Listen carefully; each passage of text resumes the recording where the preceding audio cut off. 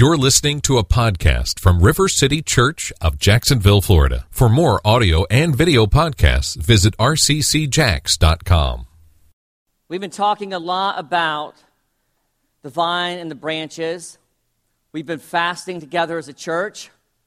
I've been hearing incredible testimonies. It's been so encouraging about people experiencing God's love and abiding. We've talked about Jesus being the vine, right? And that we're a branch connected to the vine, that our primary job, I'm going to repeat some of this, is to be connected to Jesus. When we're connected to Jesus, we bear fruit, and the vine dresser loves fruit. He loves fruit because it makes him look sexy and good. I hope that's not blasphemous. I don't mean to be calling God sexy and good, but you know what I'm saying. It makes God look attractive to the world. And what God is excited about more than anything is being attractive to the world. And today I'm going to talk about three things. What is our purpose as believers? What's our job? What is our primary responsibility? Okay? Then I'm going to talk about why that's important. So what's important, why that's important, and then I'm going to talk about how we get that done. And I'm going to frame that within the vine and the branches again. I know you might be tired of the vine and the branches. I'm sorry. That's all I've been reading. That's all I've been studying. That's all my quiet times have been about. And I don't got time to be reading other stuff for y'all. You know what I'm saying? So that's just what I'm doing. If you want me to move off the vine and the branches, start praying for the Spirit to lead me off the vine and the branches. Because that's where I am right now. And so I have a friend, to get into this, that when I meet with him, he's like a spiritual mentor of mine. He's a good friend. And he asked me these questions that are just like drilled to the center of what is most important in your heart. And so when you get with most people, they'll say things like, hey, what do you do? Like, how you doing? And you'll start rattling on about like, oh yeah, wife's good, family's good, work, blah, blah, blah. I got this new hobby, blah, blah, blah. I've been hanging out with some, right? That's what we do, right? Well, this friend of mine doesn't let me do that. So he'll ask me this question when we're together. He'll say, Antley, he said, who are you becoming? Who are you becoming? And anytime I deviate into my job or my hobbies or what I'm doing, he says, no, that's not what I'm asking you.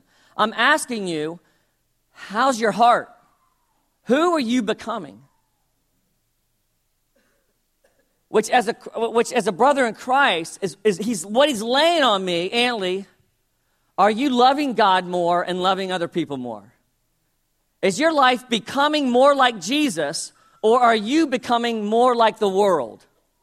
And he'll just ask me that one question, and I'm like, done. It's like, and then he spends the rest of the time just encouraging me and loving me and blessing me and, just saying amazing things about who he sees me becoming. It's incredible. But the Pharisees, a lawyer, in the New Testament, asked Jesus a similar question. He says, what's the most important commandment? And Jesus says to him, in Mark 12, which commandment is the most important of all? And Jesus answered, the most important is, Hear, O Israel, the Lord our God, the Lord is one. And you shall love the Lord your God with all your heart, with all your soul, and with all your mind, and with all your strength. And the second is this, you shall love your neighbor as yourself. There is no other commandment greater than these. So as people who are following Jesus, as people who are seeking to become like Jesus, this is the response to what are we to become? What should become of our lives? Are we becoming people who are loving God more and loving others more? That is it. That is it. I went to a funeral yesterday of a guy named G. Boston, who I used to do Young Life with, and in Jacksonville. And the testimony of his life was that. The stories of people, again and again and again. He had like 80 kids that were there, that he had adopted through families and through circumstances of need in the Brooklyn area. That Capital Enterprise has recently taken over and developed. That poor community there where the new Fresh Market is and all that stuff. Used to be a poor community that we did ministry in, that we'd minister to people in. And family after family stood up or talked about how G had loved them, how he had moved towards them, how he had cared for them, how he had rescued them, and done all these amazing things. But the other thing that people talked about was his love about Jesus. He just wouldn't quit talking about Jesus. All he just did is he talked about Jesus all day long. He loved Jesus so much. And I thought, when I was sitting there, I was like, that's what I want people to say about me when I die.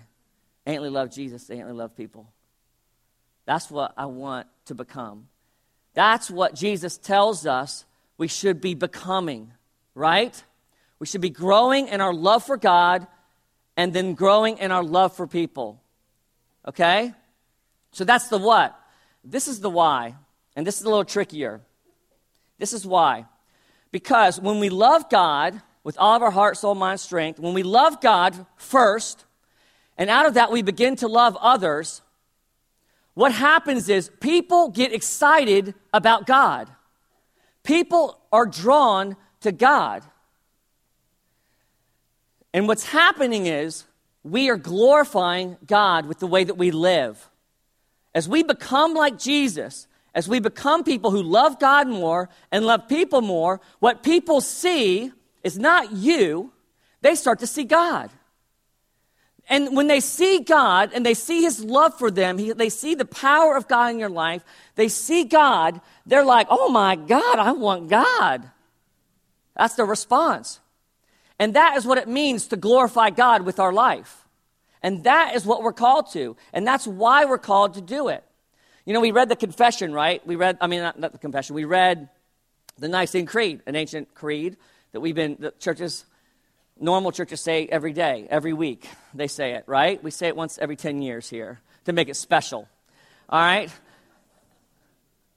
I mean, if you saw your parents every 10 years, you'd be like, man, I love you, I want to be with you, right? Well, that's why we do the Nicene Creed. We might throw it in there every once in a while. Huh?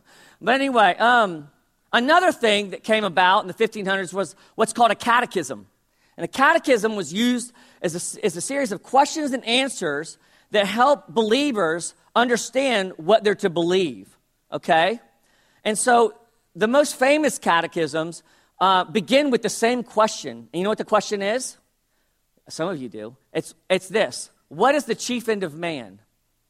Or another way to phrase it is, what is our purpose for being created? Why did God create the world? What's our role here? What are we supposed to do here?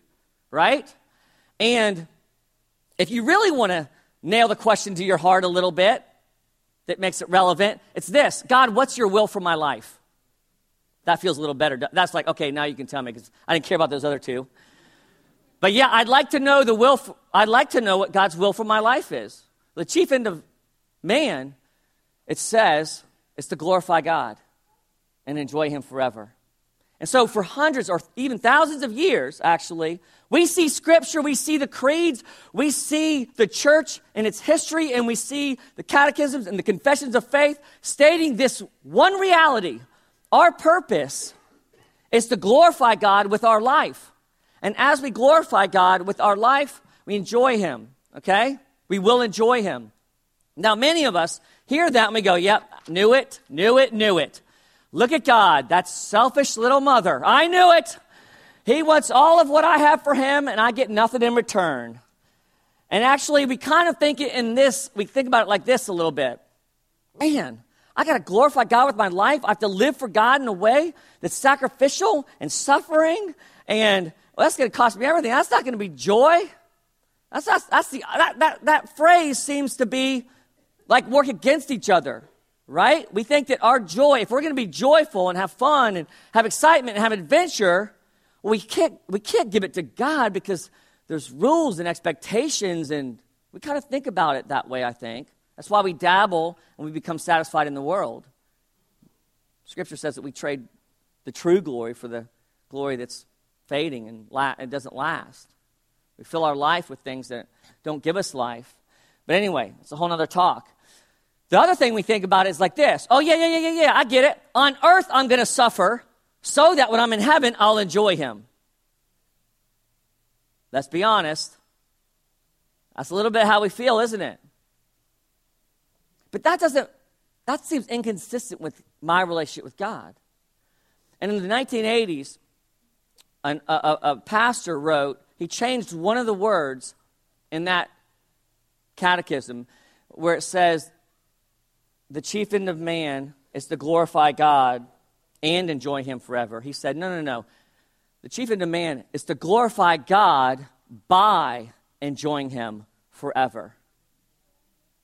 And he wrote a book called Christian Hedonism and talked about how as Christians, that God is most glorified in us when we become most satisfied in him. Starting to sound a little bit like the abiding, isn't it? The branch and the fruit, right? That God is most glorified in our life. The why is accomplished when we become most satisfied in God.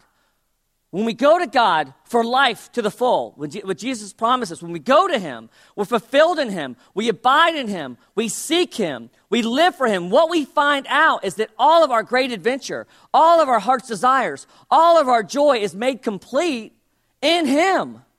And the result then is that we glorify him in a way that we never could have if we would have sought out to just glorify him. Yeah. Mm-hmm.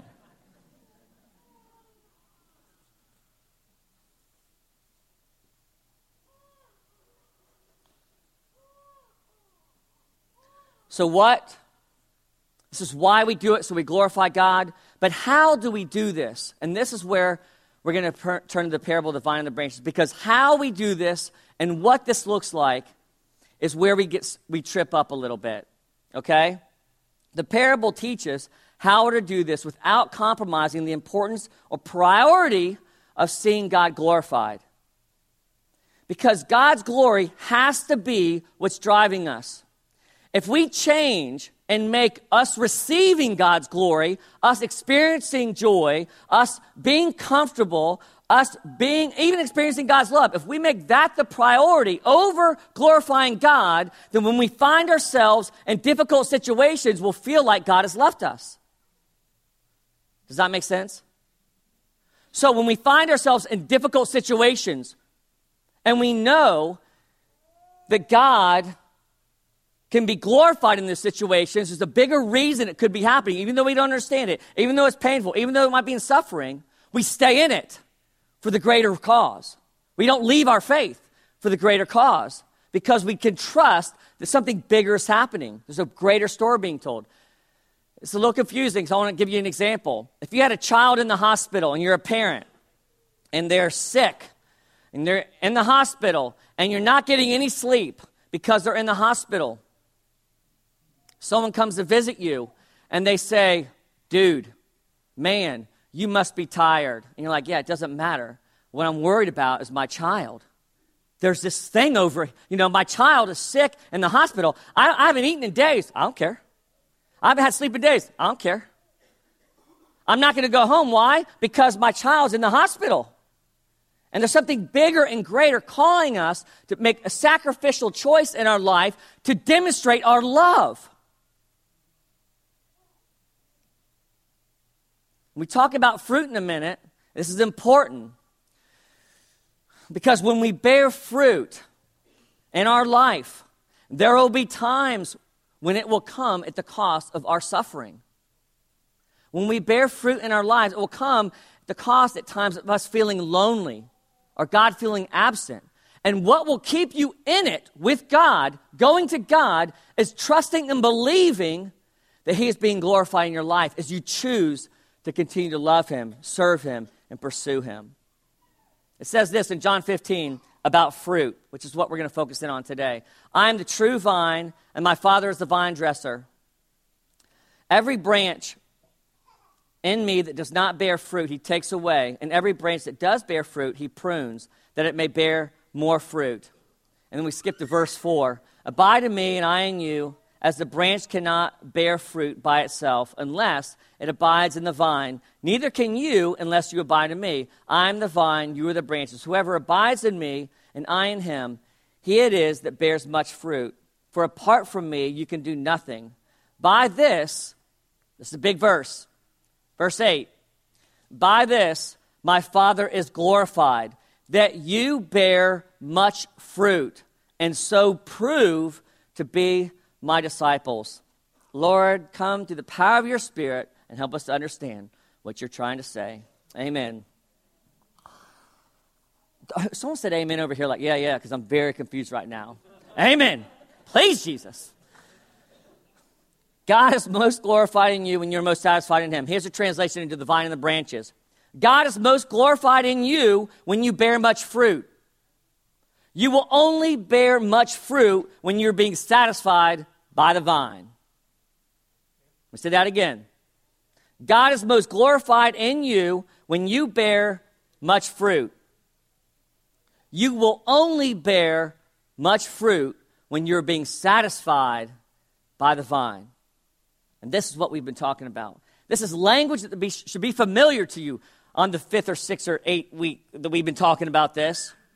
Reminding you, the vine dresser, we said a few weeks ago, was God, who also said that he is most interested in the fruit because it makes him look good. It glorifies him.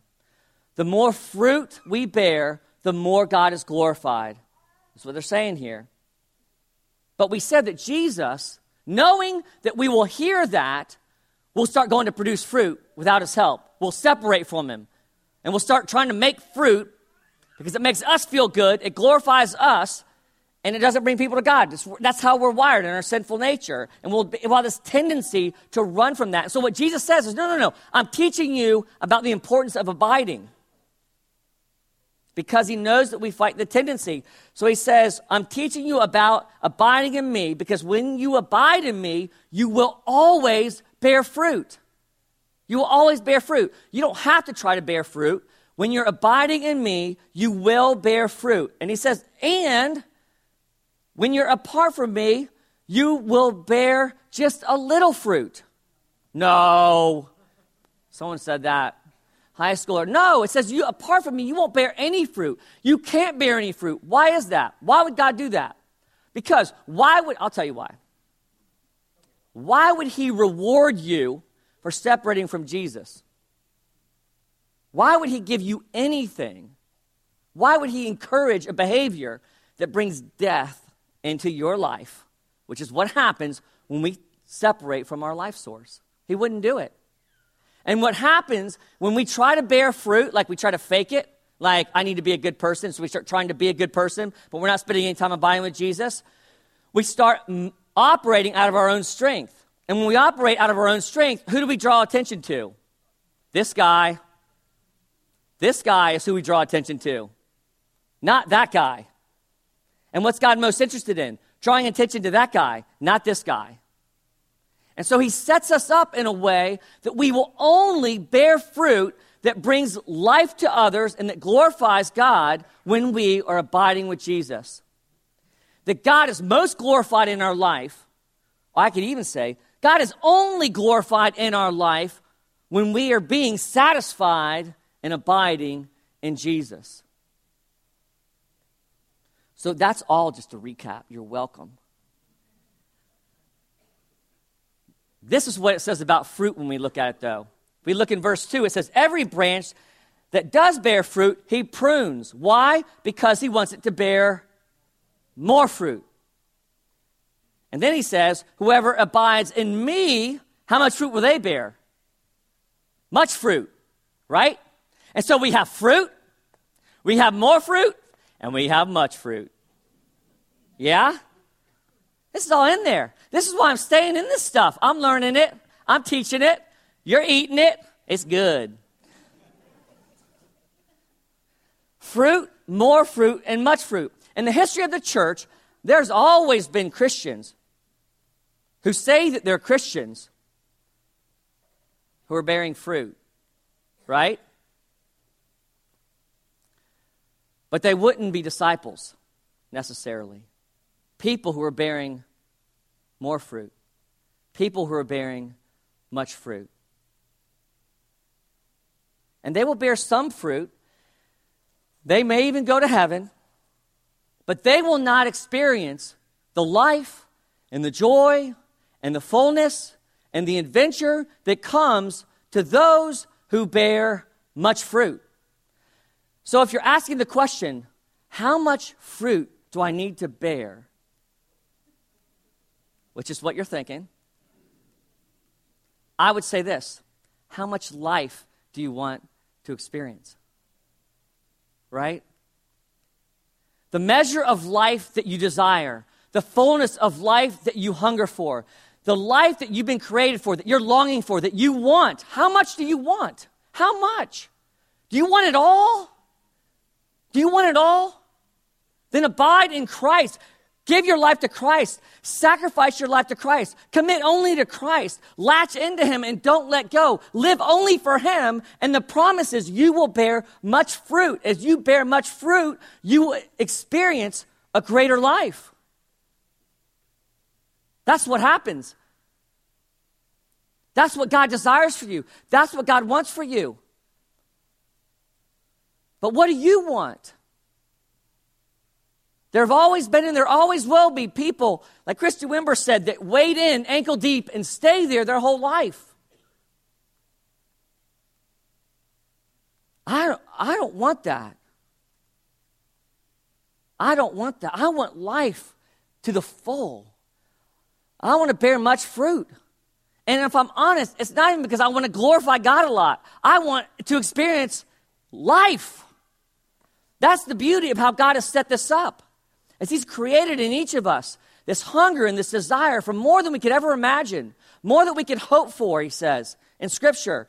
And it's in us, and it's calling out, it's wanting to bear great fruit, to give itself to something that's worthy and powerful, bigger than us. It's there. And God says, come and get it. And the way you get it is by abiding with my son, Jesus. As we abide with Jesus, we bear fruit. And then we bear much fruit. And then, we bear more fruit. And then we bear much fruit. You know, it says we'll know a tree by its fruit. And I was thinking about that, and I was trying to think of a word picture to connect with us. Imagine this, and this is why this is so important. Because remember, we're talking about loving God with all of our heart, soul, mind, and strength, so that we glorify God, and how we do it is we connect with Jesus, we abide with him, we bear fruit. Imagine yourself as a tree, okay? You plant yourself in God's vineyard, right? You start to grow, yeah? And you start to bear fruit, okay? So imagine if you, in your mind's eye, that you started spending time with Jesus, abiding with Jesus. Imagine, a big grape patch growing off your shoulder. Or I got an apple tree over here. I got an orange tree tail coming out. Or I got pears growing out of my head, right? And you're just walking around the world, just walking around with this tree, with there's all this fruit coming off of you, right? And you start walking by people and they're like, man, I'm so hungry. I'm dying. Literally, I'm dying. I'm dying of hunger. I'm so hungry. Can I please have some of that fruit? Can I please have some fruit? And you're like, oh, yeah, it's not mine. Didn't come from me. Didn't come from me. And they taste this fruit and they're like, oh, and it brings them life. And they're like, where'd you get this fruit? Oh, let me tell you. And then they experience God's love. And then what happens to them? They become a fruit tree. And they got all kind of fruit growing off of them that looks like nobody else's. Your fruit looks like no one else's because God has fearfully and wonderfully made you. He's created you unique. And the more of us that believe this truth about who we've been called to be, the better we reflect all of God's fruit to a world that is dying, a world that is hungry, a world that needs to experience the love of God, a world that is desperate to know him, to eat and to taste that he is good. And you are God's plan A. You are his plan to make that happen. And the way that you bear fruit, much fruit, is by abiding with Jesus, by going to Jesus. I know, we're back to that again. It's like love of the Father. I know, it's central to everything, and it is. It is. Let's stand.